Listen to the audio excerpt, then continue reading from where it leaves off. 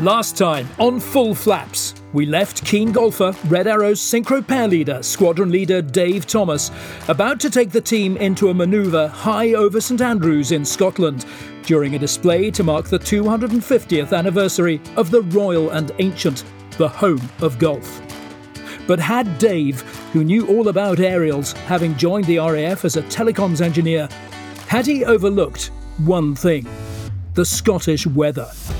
There'd been clear blue sky when the Reds began their display, but Scotland has a secret weapon, the Scottish Har, a mist that rolls in from the sea, enveloping everything in its path. Was Dave's mind more on the black tie dinner that was to come, and perhaps getting a round in at this hallowed club? And I don't mean buying the drinks. Instead of flying the goose, was Dave dreaming of getting an albatross to try and reduce his spiralling handicap? Was his head in the clouds? It was about to be. Could Dave get his team out of the rough, or were they about to be bunkered? Welcome to Full Flaps Part 2, taking the rough with the smooth. And once again, for extra authenticity, our hero speaks to us as if he's actually flying and on the RT. Smack on! Go!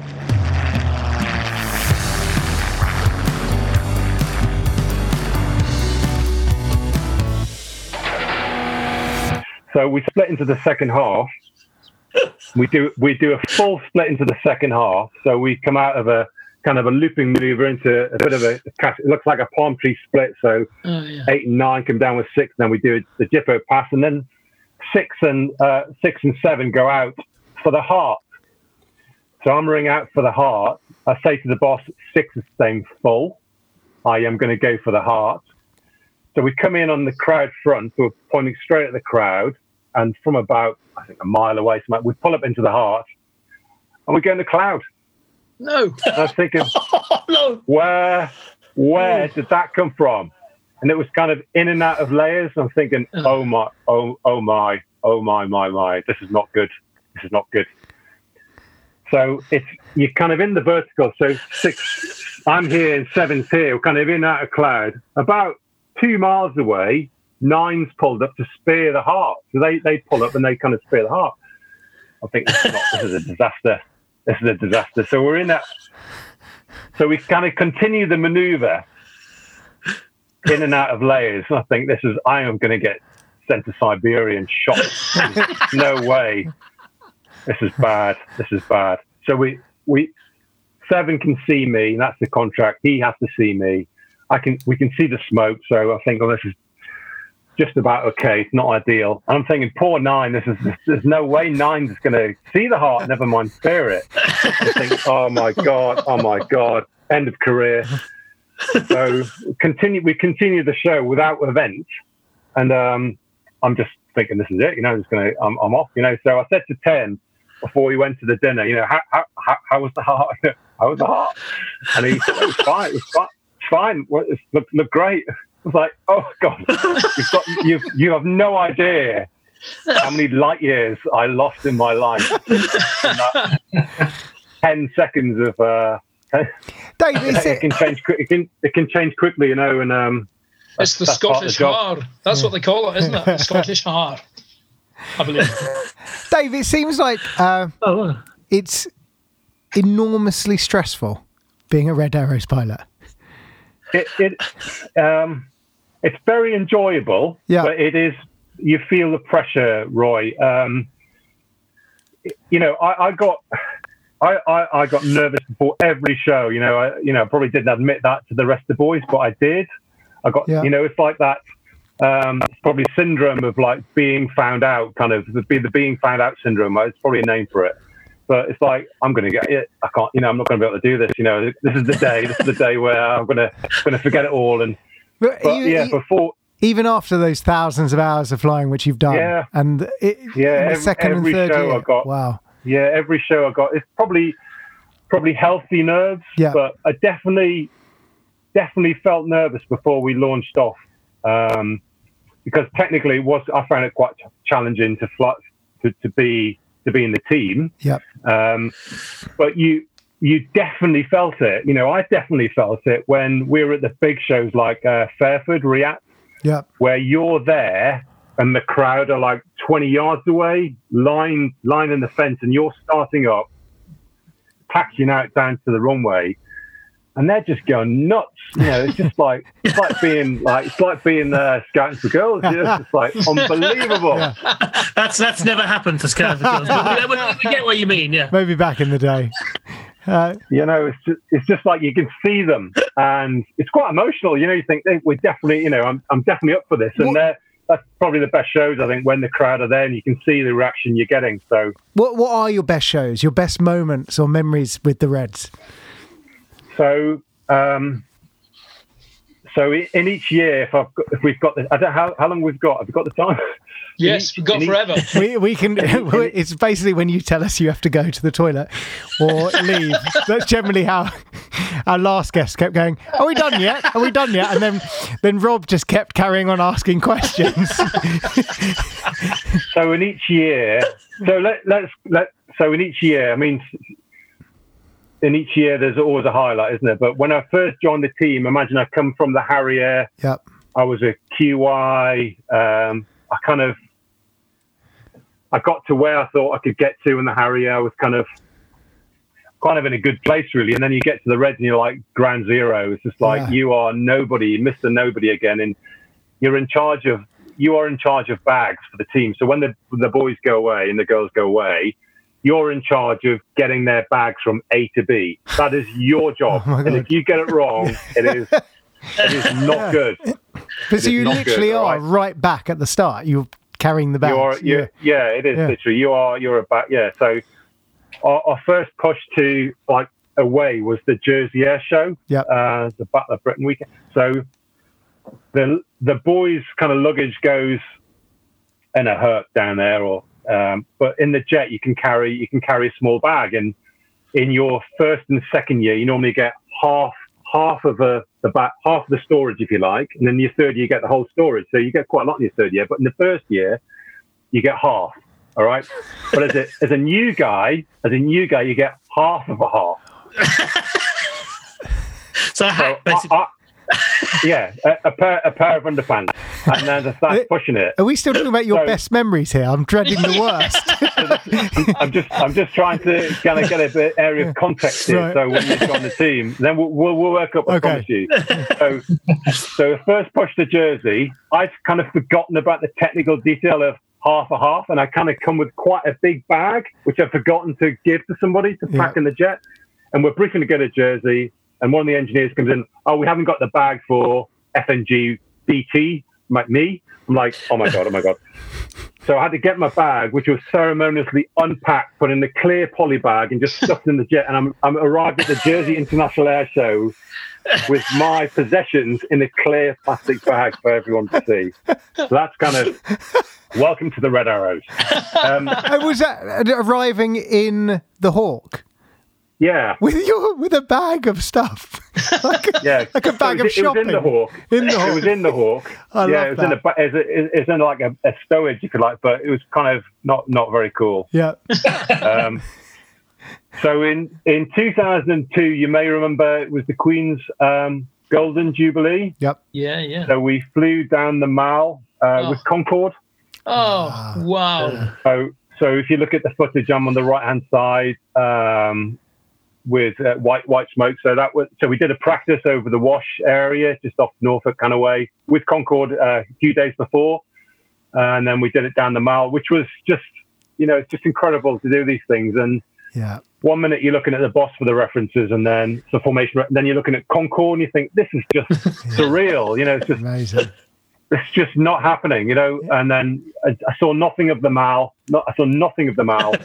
And then, because I was just looking at Concorde, I think I best not crash. This is not good if I hit this thing. It's not good. It's not good. Don't hit Concorde.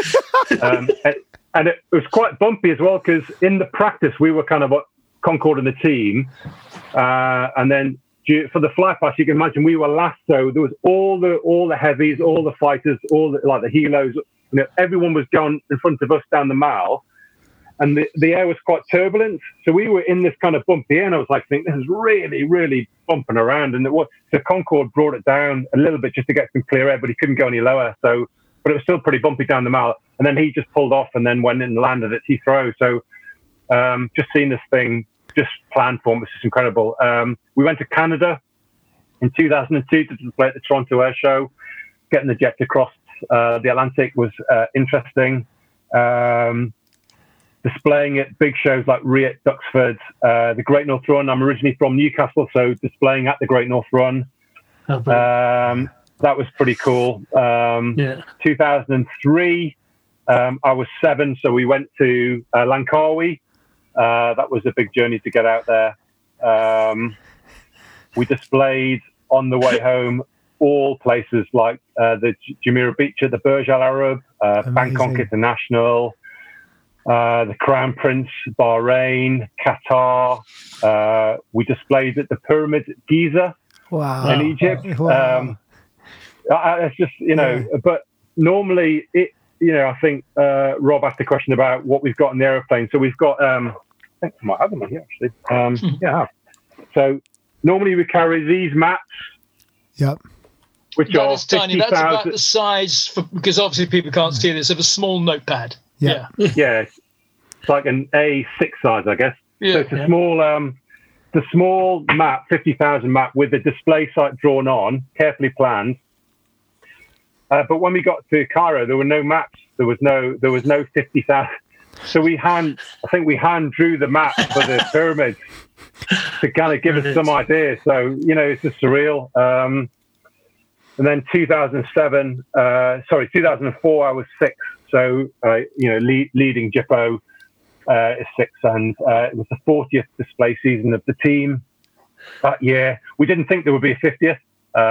Generally, we didn't think there'd be a 50 because of the life of the Hawk, but obviously they've got some life out of the Hawk now, which I think is going on until 2030. I think the aeroplanes, which is fantastic. And we did some big shows that year, but we also did a fly past for the 60th anniversary of the D-Day landings over Arromanches. Oh yeah, a big national tasking Queen. There was 20 odd heads of state. We launched from Bournemouth, and I think that week we also met Lee Jones, who was the original leader of the team, and he came out.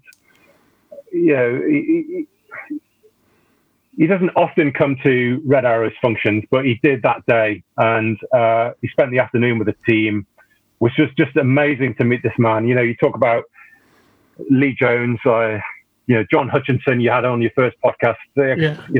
I remember him bringing Concorde into Newcastle in 1982, and I was 14, thinking this is just incredible. And he was flying it. Raymond Baxter, met Raymond Baxter.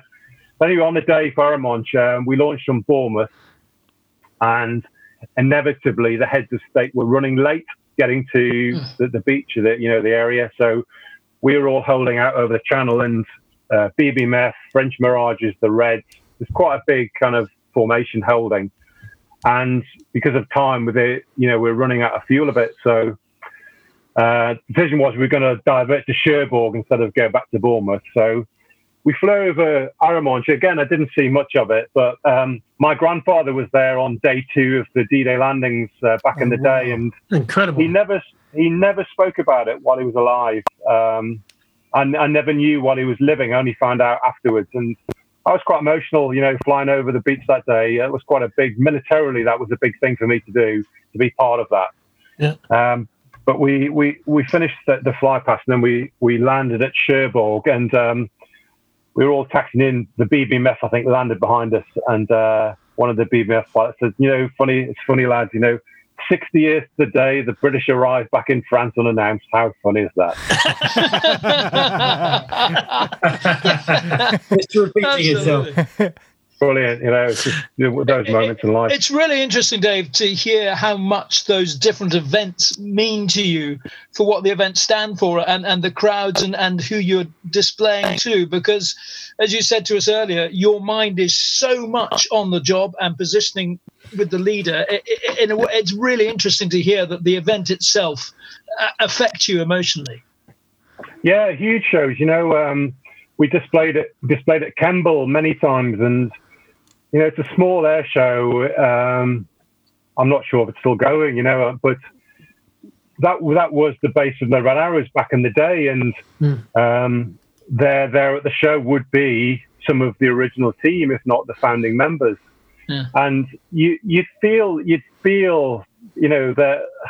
their soul, if you like, because you're there representing not only your nation, but you're also representing them and what they stood for back. It's hard in those days, So you get to meet them afterwards, and they wouldn't give much away. They would give us, they would say, "Oh, in our day it was much lower."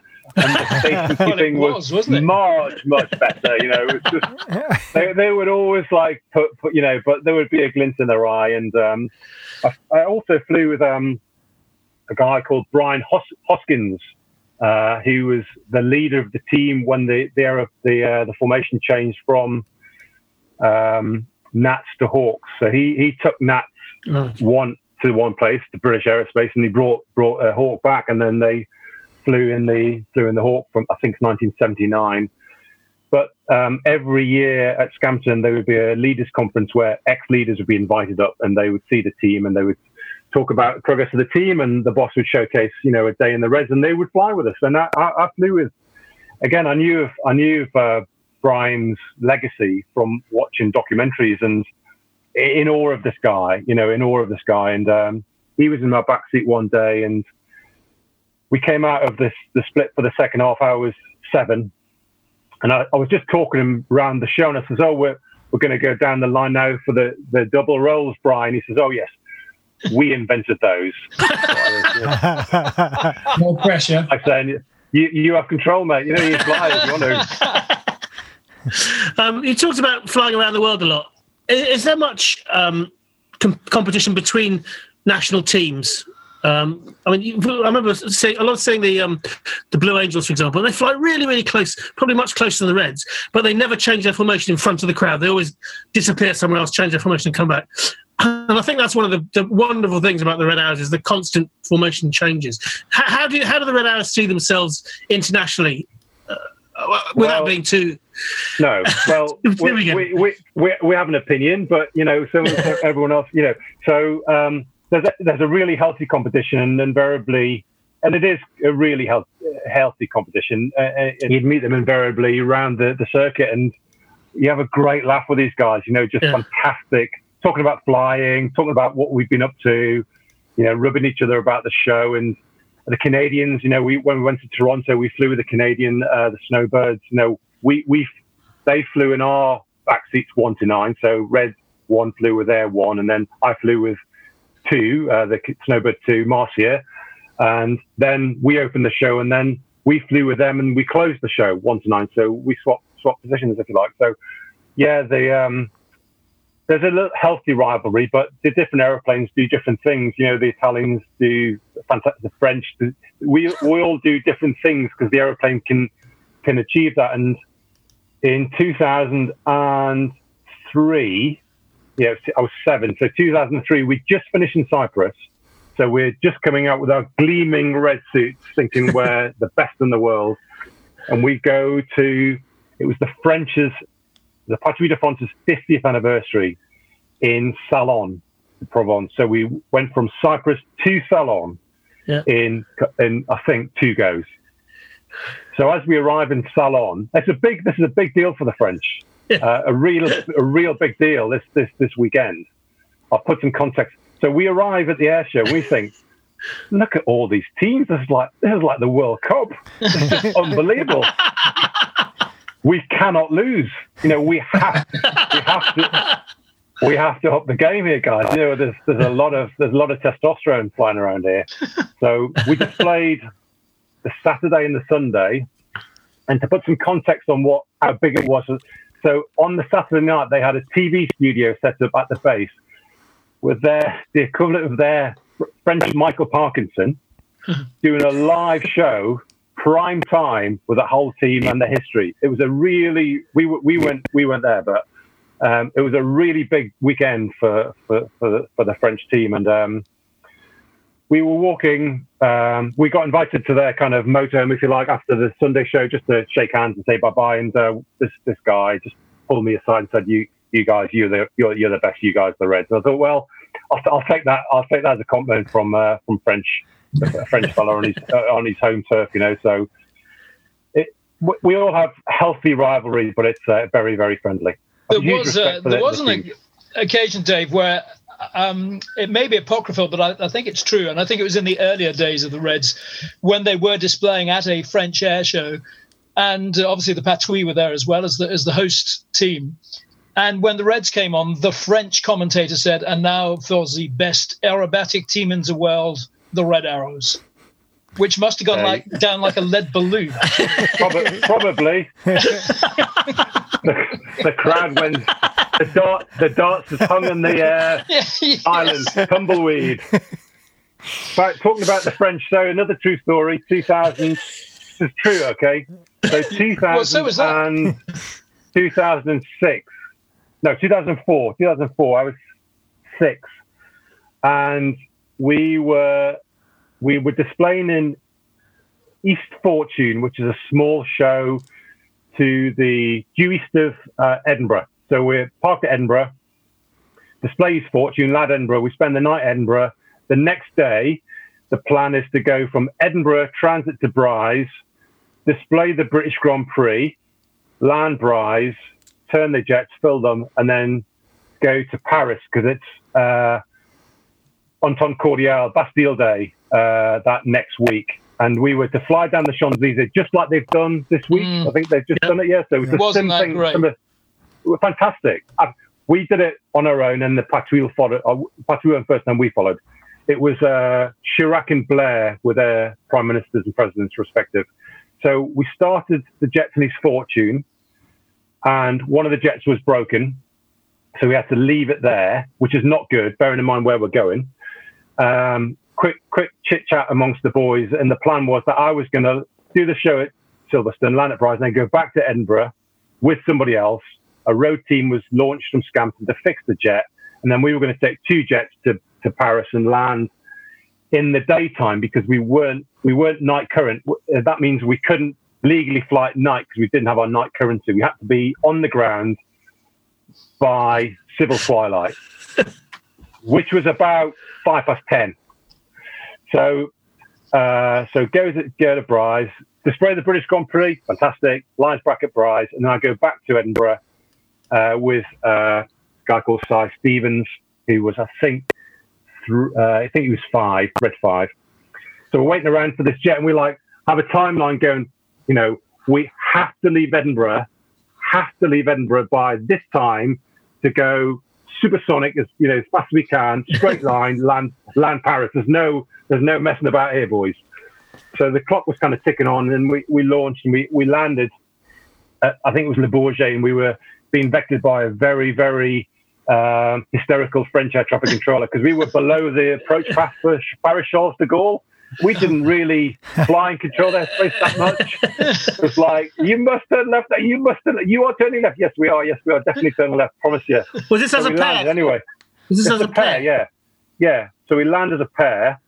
So we get to the hotel for 11 o'clock, I think, that night. Bearing in mind we start at 8. So it's quite a long day. And then the next morning, the boss wanted to have a quick recce of the Champs-Élysées. So I'm in the back of the boss's jet now on a Saturday morning, flying down the Champs-Élysées with white smoke on. It's just like, you can't make it up, So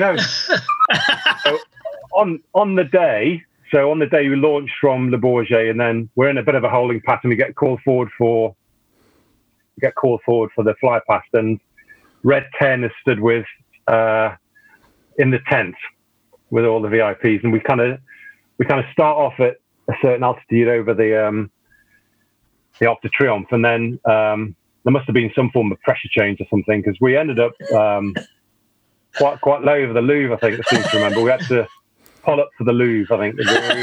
Gosh. It was definitely adjacent. So anyway, apparently Chirac just looked at Blair with one of those raised eyebrows because we were lower than the French that day. But there you go. Brilliant. What was I to know? I was just following the leader. No. Dave, 2004, Eastbourne. Was that the year a light aircraft strayed into the airspace and you had to break off the show mid-display? Yeah. That's so I remember that really well. It was that we were in a left-hand bend, I think in Concorde, first half. And I was going to touch on this earlier when he talked about what happens if. And I remember seeing.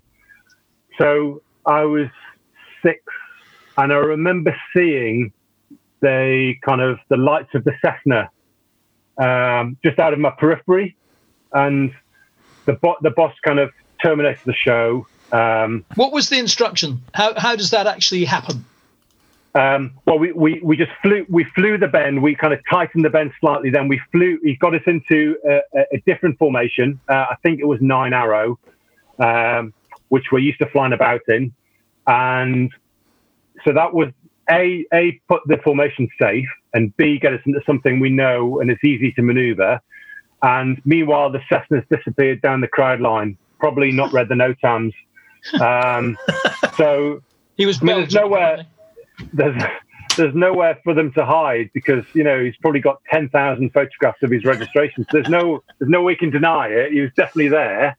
So yeah, it's quite hairy, because Concorde was quite a long formation, and we're in a bend and we're going belly up to the crowd, if you like. So the boss saw it really early, and quite a moment, because that stopped the show for about 5 minutes or so. But that cost us fuel, because we're so far from Bournemouth to make it back, so we had to kind of terminate the show a little bit early. But yeah, there's moments like that. What was the leader's call over the RT the moment he saw that light aircraft? I think he just said, "There's something like there's an intruder. We have an intruder." And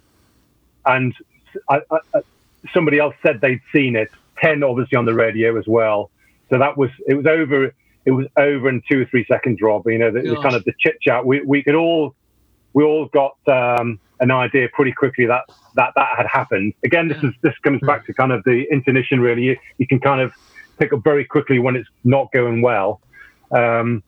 So yeah, the boss just put the thing safe, and we kind of regrouped. But that cost us fuel, so that was the end of the show pretty much. I think we just flew a first half, I think. Wow. Fantastic. Right. Anyone else got anything else? Yes, I've got an inane question, Dave.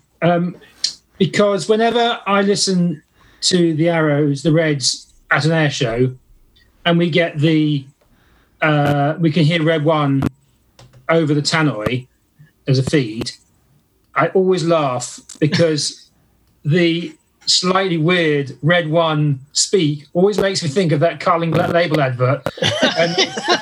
And those guys are in the Dam Busters, and he takes off his mask, and he still sounds the same. I did wonder, when you're Red One, do you just speak like that all the time? Like for 3 years. Funnily enough, he does. He does. He's just like. But the RT does get slightly enthusiastic from time to time. It's not meant to, but it does. Yeah, it's funny. It does make me smile. It's lovely. Used to make me smile. Trust me, I was there. I think is it one of the synchros? I think currently it might be John Bond. I think his name is. Who I think he's quite vocal, isn't he? When they're doing some of their synchro maneuvers. I just would love to ask you a little bit more about the synchro pair and what it meant to move on to the synchro pair. You start off at 7, and then the following year you're the leader of the synchro pair. Is that a huge accolade? Yeah, I mean, I was again, given my back, for guys listening to this, you as a guy from Newcastle without any, my dad was a policeman, my mum worked in a school, like no flying kind of pedigree, if you like, to kind of get into these positions is just unreal. So I was chosen as 7 to Miles Garland 6. So we were a pair, and then the natural progression is to step up, and then you choose. Well, you have an influence on who you'd like to be your deputy. So yeah, you have a discussion about that, which is quite a hard decision again itself. But yeah, to step up from, there are different roles. So seven is quite a dynamic role. Is A, first job is not hit 6. That's a damn good way to run that job, I think. That's always rule number 1 in practice, has it? Didn't Mike Ling? Rule 1. Yeah. Rule 1. Rule 2. Whilst he's doing that, don't hit the ground. That's rule 2. And then there's all the other rules about separation and what we're authorised to do. So that's kind of the big picture rules. What's the closest 6 and 7 come to each other in the opposition? 100 feet. 100 feet. 100 feet apart from each other? Horizontally? Yeah, laterally, yeah. Laterally, 100 feet. So how we'd calibrate that, obviously there's nothing to tell you. There's no measurement in the aeroplane. So normally the runways are 100 feet wide. So in the workup between 7 and 6, where you're literally just pointing at each other down the line constantly, just getting used to the picture, 6 would fly down one edge and 7 would fly down the other edge. And then 7 would calibrate their eyes to 6 to find out what that looks like.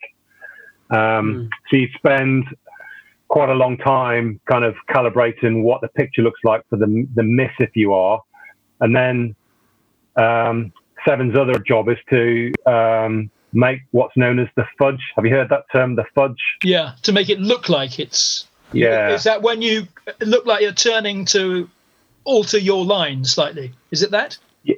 So you can imagine looking up at the show. Yeah. The jet, when you're passing down the line, so left to right, right to left, the jet which is further away is higher than the one closer to you, because you're looking up through that sight line. So like that, if you like. You can see it on the camera. So 7 would be here and 6 would be here. So if they were the same altitude or height, it would look like the one further away was lower. Right. So that optical illusion is made by 7. It is clever. So in my year, I was the one further away from 6. I was looking through 6 to the crowd. So I'm kind of flying 6 through, if you can imagine a VIP tent, I'm kind of flying 6's jet through my eye line to the VIP tent. So they're going to see the same as me. So they would look, for them, it would look like an optical illusion. If I was slightly higher or lower, then the fudge wouldn't be made. I love the way you just say that, like what speed are you going at that point when you're just... So quite fast. Yeah. I've just been watching some of it before we came on, and I'm like... That bit still gets me every time. The synchro pair. It's enough. Absolutely. It's enough. So down the line, I think it was something like 360, 330, 360, depending on the maneuver. So closing speed, 720 knots. But you talking about it now, it sounds unbelievable. Yeah. But when you do it day in, day out, day in, day out, day in, day out, you become very used to it. Which is why I think it's a good 3 years on the team is enough, because you get very used to it being very dynamic. Yeah. But that maneuver over land you've just described, when you've got runways and things to look at, over sea, when you're doing one of your beachside displays, your references really aren't there, are they? Your ground references. No, that's probably the most challenging sites, Rob, if I'm honest with you. It's over the sea without much surface pattern, so without waves or anything like that. So there's no radio altimeter, so you're just relying on the gate height over the top of a loop or a roll to make the bottom height, if you like. So yeah, it can be, especially with no horizon, slightly hazy, it can be quite challenging.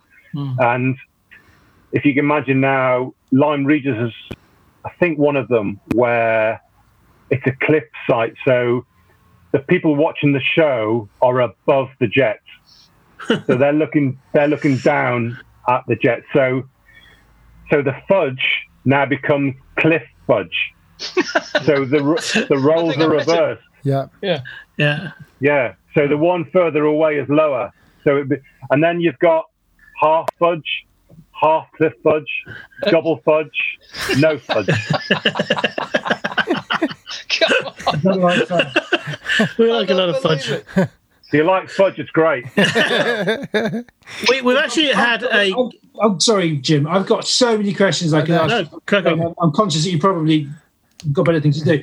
But this is a kind of dull question, but how relevant now are the Reds in terms of UK PLC?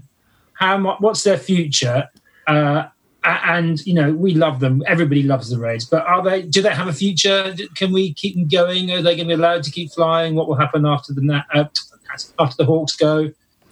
Yeah, I mean, the Hawk. It's a good question, Hawk. So for me, leaving in 2004, we thought the Hawk was going to end in 2010. So it shows you how much. So I think the plan now is 2032, something like that. So I think they've kind of kicked it into the long grass. The will to keep the team will always be there. It's a national icon, hugely respected, representing the country. You know, when you put on that red suit, it's like put on a national shirt. You know, it's just huge. Big responsibility, and the team collectively represents the Royal Air Force. But when you go abroad, it is big for British industry. When we went to Langkawi, there was a lot of industry guys came to Scampton from British Aerospace, Rolls-Royce and Cobham. They came down to brief us about what they had been doing in all the countries they were in for years. And you're talking billions. And we displayed in Bahrain in front of the Crown Prince. I think they bought 6 Hawks on the back of that. We displayed in Saudi. We displayed in India, a place called Hindon. It was, again, the Indian display team. They were looking to buy Hawks. You probably know this, but I think they did buy Hawks. I'm not sure, but they were trying to sell Hawks to the Indians. Again, massive. That was on 3 channels, I think, live in India and Pakistan. Millions watched it. It's just a massive footprint, the Reds.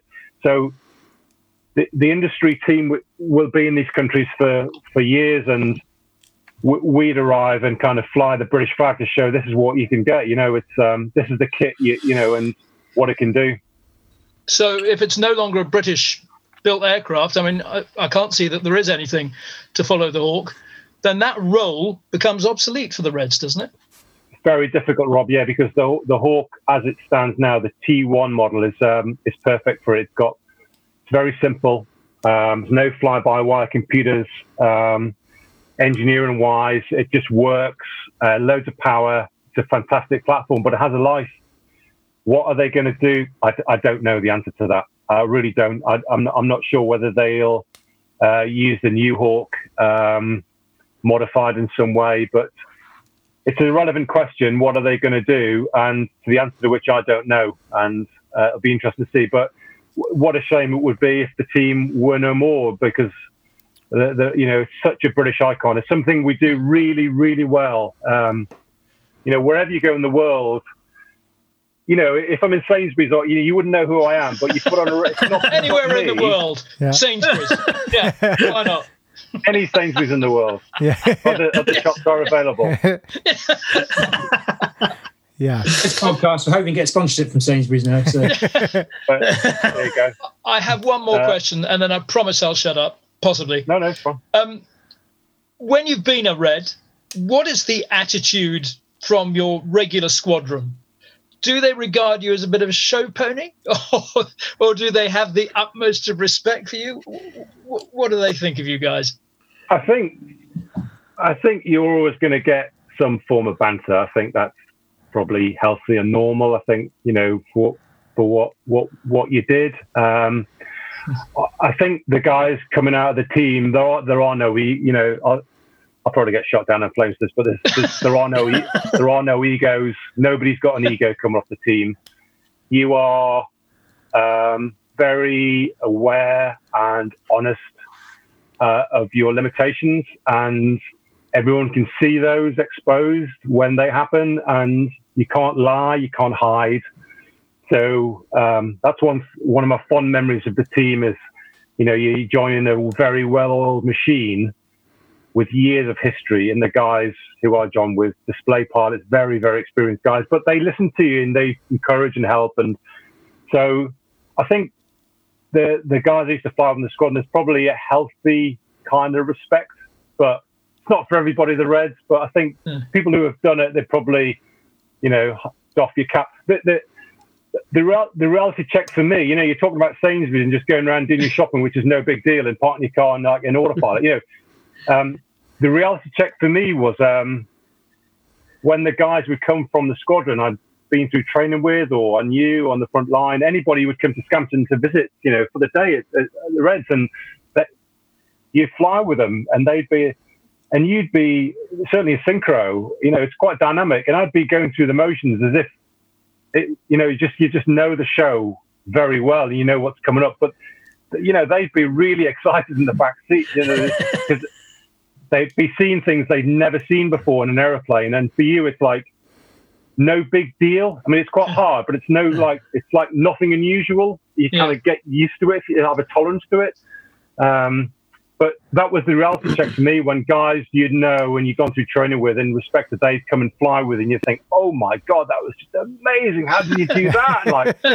And you're getting like slammed in the debrief because it wasn't a good show, but they won't see the mistakes, Yes. Like you're like 2 foot wide, it's like small errors. You know the error's coming. Sometimes you just can feel it, and everyone knows in the team, you were 2 foot wide and the diamond bend, I know I was. I don't know why, but you have to kind of you have to be honest, and that's what it teaches you, I think, to be honest. But the other thing about the Reds for me, just as the flying was cool, but you got to meet a lot of people who are disadvantaged in life. A lot of people who had nothing at all, and by spending 5 minutes signing an autograph or picture or whatever, that for them was a big thing, and that was the gift that I take from the Reds, was the ability to make someone's day by just having a photograph or something like that, which you do millions of times in the season.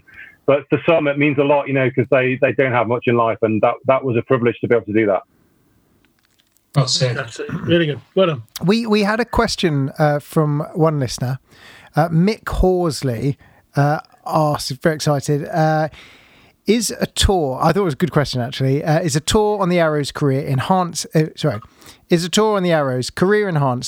or does it tend to remove individuals from the staff officer path toward the specialist aircrew path, if that still exists? Linked to that, controversial. Linked to that, do the benefits of the skills learnt or honed on the team outweigh any loss of operational skills?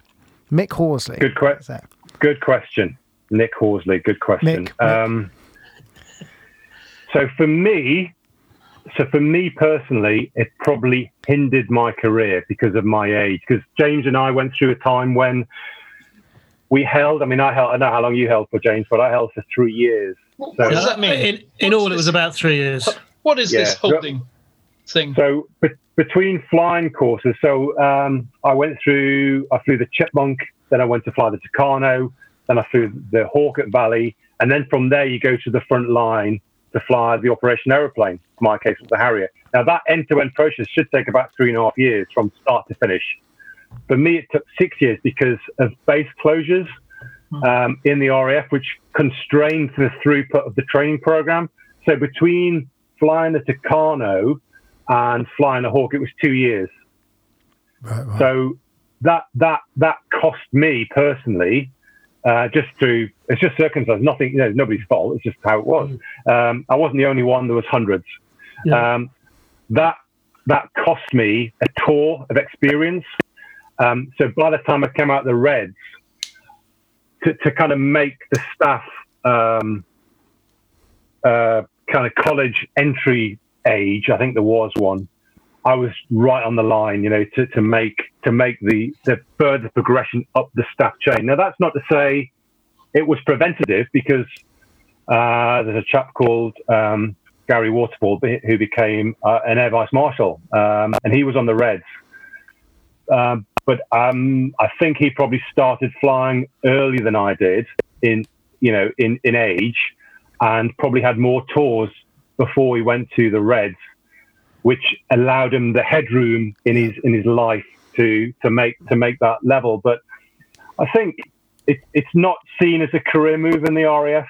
I think it's probably the honest way to, because even though I was promoted on the team from flight lieutenant to squadron leader, I was in charge of nothing. I wasn't leading anybody. I was leading myself, really. Yeah. But to be promoted in the RAF, you have to demonstrate leadership. So when I came out of the Red Arrows as a squadron leader, I did a ground tour, which was my staff tour lead, if you like, as a squadron leader, which got me points on the board. I would have to then do a flying tour as a squadron leader. And if I got enough points, I'd be promoted to wing commander, and then away you go. But I don't think I was going to get the points. I was going to run out of room. And there were guys coming up in the wings who were far younger than I was, more experienced. They'd done exchanges on F-digit aeroplanes, and they're now up and away and base commanders, and good on them, But for me, I kind of saw my limitations, and I thought, well, I've had a good run. I've flown the Harrier, was in the Reds. I had a great staff tour. I didn't fly for 18 months, but I was in the naval headquarters because I've flown off carriers in the Harrier. So I was embedded in the naval headquarters, and I had a great, fantastic year and a half there. It was really interesting working on the new carrier, Queen Elizabeth, and the Prince of Wales. And it wasn't cut, the steel hadn't been cut then. It was all still a decision. But to see it operation now with F-35s, got involved with the F-35, it's just incredible, But through life, it wasn't for me personally. I think I'd reached the limit of my ability. And the regret of not flying a Puma must have hurt a lot. That was going to be my next question. Once, I'm pretty sure I saw the Puma roll demo somewhere. I'm pretty sure. That was probably better than the Reds. A lot of people said that. Yeah. Well, I'm not sure it was as good as the Chinook, though, James.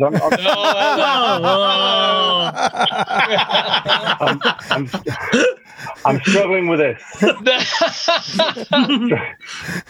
You're in exactly the right place.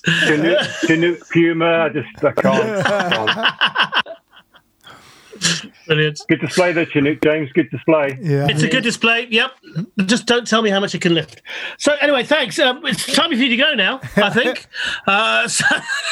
Can I thank just you ask? Very much indeed. Oh no, sorry. Yes, no. Can I just two things? First of all, can we get you back to talk about the Harrier in Series 2? Yeah, sure. Because I'd love. Yeah. Also, my son is obsessed with the Red Arrows. He owns 2 different Red Arrow flight suits because every year when we've gone to see them, he's got bigger. So he always cons me into buying another one. What advice would you give to any kid out there who wants to be a Red Arrows pilot? My advice is never give up. Yeah. Because to be a Red Arrows pilot, you've got to go through quite a few hoops before that. So get in the RAF, get through school with what you need, and all of the, and James will probably echo this, is there's a lot of pitfalls on the way to being a Red Arrows pilot. Yeah. So if that's what they want to do, is never go up. So I went for a 6th form scholarship, didn't get it. Went to join the Air Force as a direct entrant, didn't get in. I got in my 3rd go from the Air Force. So I thought, I know I can do this. I just need to get in. Yeah. That's the first problem. And then once you're in, it's just like you have knockbacks. I had problems, flying. I had the odd bump in the road, as everyone does. Even on that, the Harrier had a bump in the road. Yep. It's not the bump in the road. It's how you deal with the bump in the road. It's like you're getting up again after the knockback, because there are knockbacks in flying. There's nobody who's flying an airplane who's never had knockback. It's just this doesn't happen. You think the fast jet course was probably James's biggest knockback to not being a Red Arrow? It certainly sort of put it on hold for a bit. I'll certainly give it that. Yeah. Well, you hang in there, mate. It's not over. You've got 10 more years. That question was for James. Never give up. Never give up. I'm still hoping to play centre forward for Newcastle United with the number 9 shirt on, but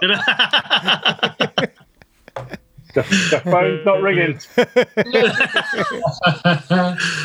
Brilliant. Right. Well, Dave, thank you very much indeed. That really was enlightening. It was fascinating. And as I say, we can't wait to have you back to talk about other aspects of your career. So thanks very much. Look forward to speaking to you again. And it's been absolutely brilliant. Thanks. Cheers, Dave. I've really enjoyed it. Fabulous. Thanks, guys. Thanks ever so much. Oh, what a fantastic story, and what a life Dave Thomas has had. Our huge thanks to him. And so many more questions I wish I'd asked. We'll just have to get him back again. So thanks, Dave, and thanks to all of you for listening and for your comments and recommendations. Our next pod will feature the Hawker Hunter, and in particular, the role it played in one of the most audacious aviation stunts ever undertaken. Our very special guest will be Alan Pollock, who, as flight lieutenant in the RAF back in 1968, flew his Hunter through Tower Bridge. He had also buzzed the Houses of Parliament in protest at defence cuts, even though he knew this would mark the end of his RAF career. He's an incredible character, as you might imagine, and we're delighted that he was kind enough to tell his extraordinary story to us here on Top Landing Gear. Remember, you can still hear all our earlier podcasts on Concorde, the Spitfire and Amy Johnson, as well as their respective full flaps interviews with Adventure pilot Amanda J. Harrison, Spitfire pilot Jim Schofield and Concorde captain John Hutchinson, and the Great British Air Show podcast with George Smokey Bacon, who put together the brilliant Airability Armchair Air Show, which you can still watch on YouTube. And do let us know anything or anyone you'd like us to feature, and we'll try and make it happen. Remember, you can get in touch with us on Twitter, Facebook and Instagram at Top Landing Gear, and you can also contact us on email with your questions for our expert James Cartner. Please do, he hasn't had very many. It's info@toplandinggear, 2Gs. And however you're listening to us, please do leave a review, especially if you've enjoyed it. Thanks for listening, bye for now. There we go, Dave. That was fantastic. Thank you so much. I am Lovely. so Let's record it now, then, shall we? Yeah. Very well done. So now do you want the truth? My kids were so excited to find out I was going to be talking to a real life Red Arrow. Yeah. Only slightly less excited than I was. So, Yeah.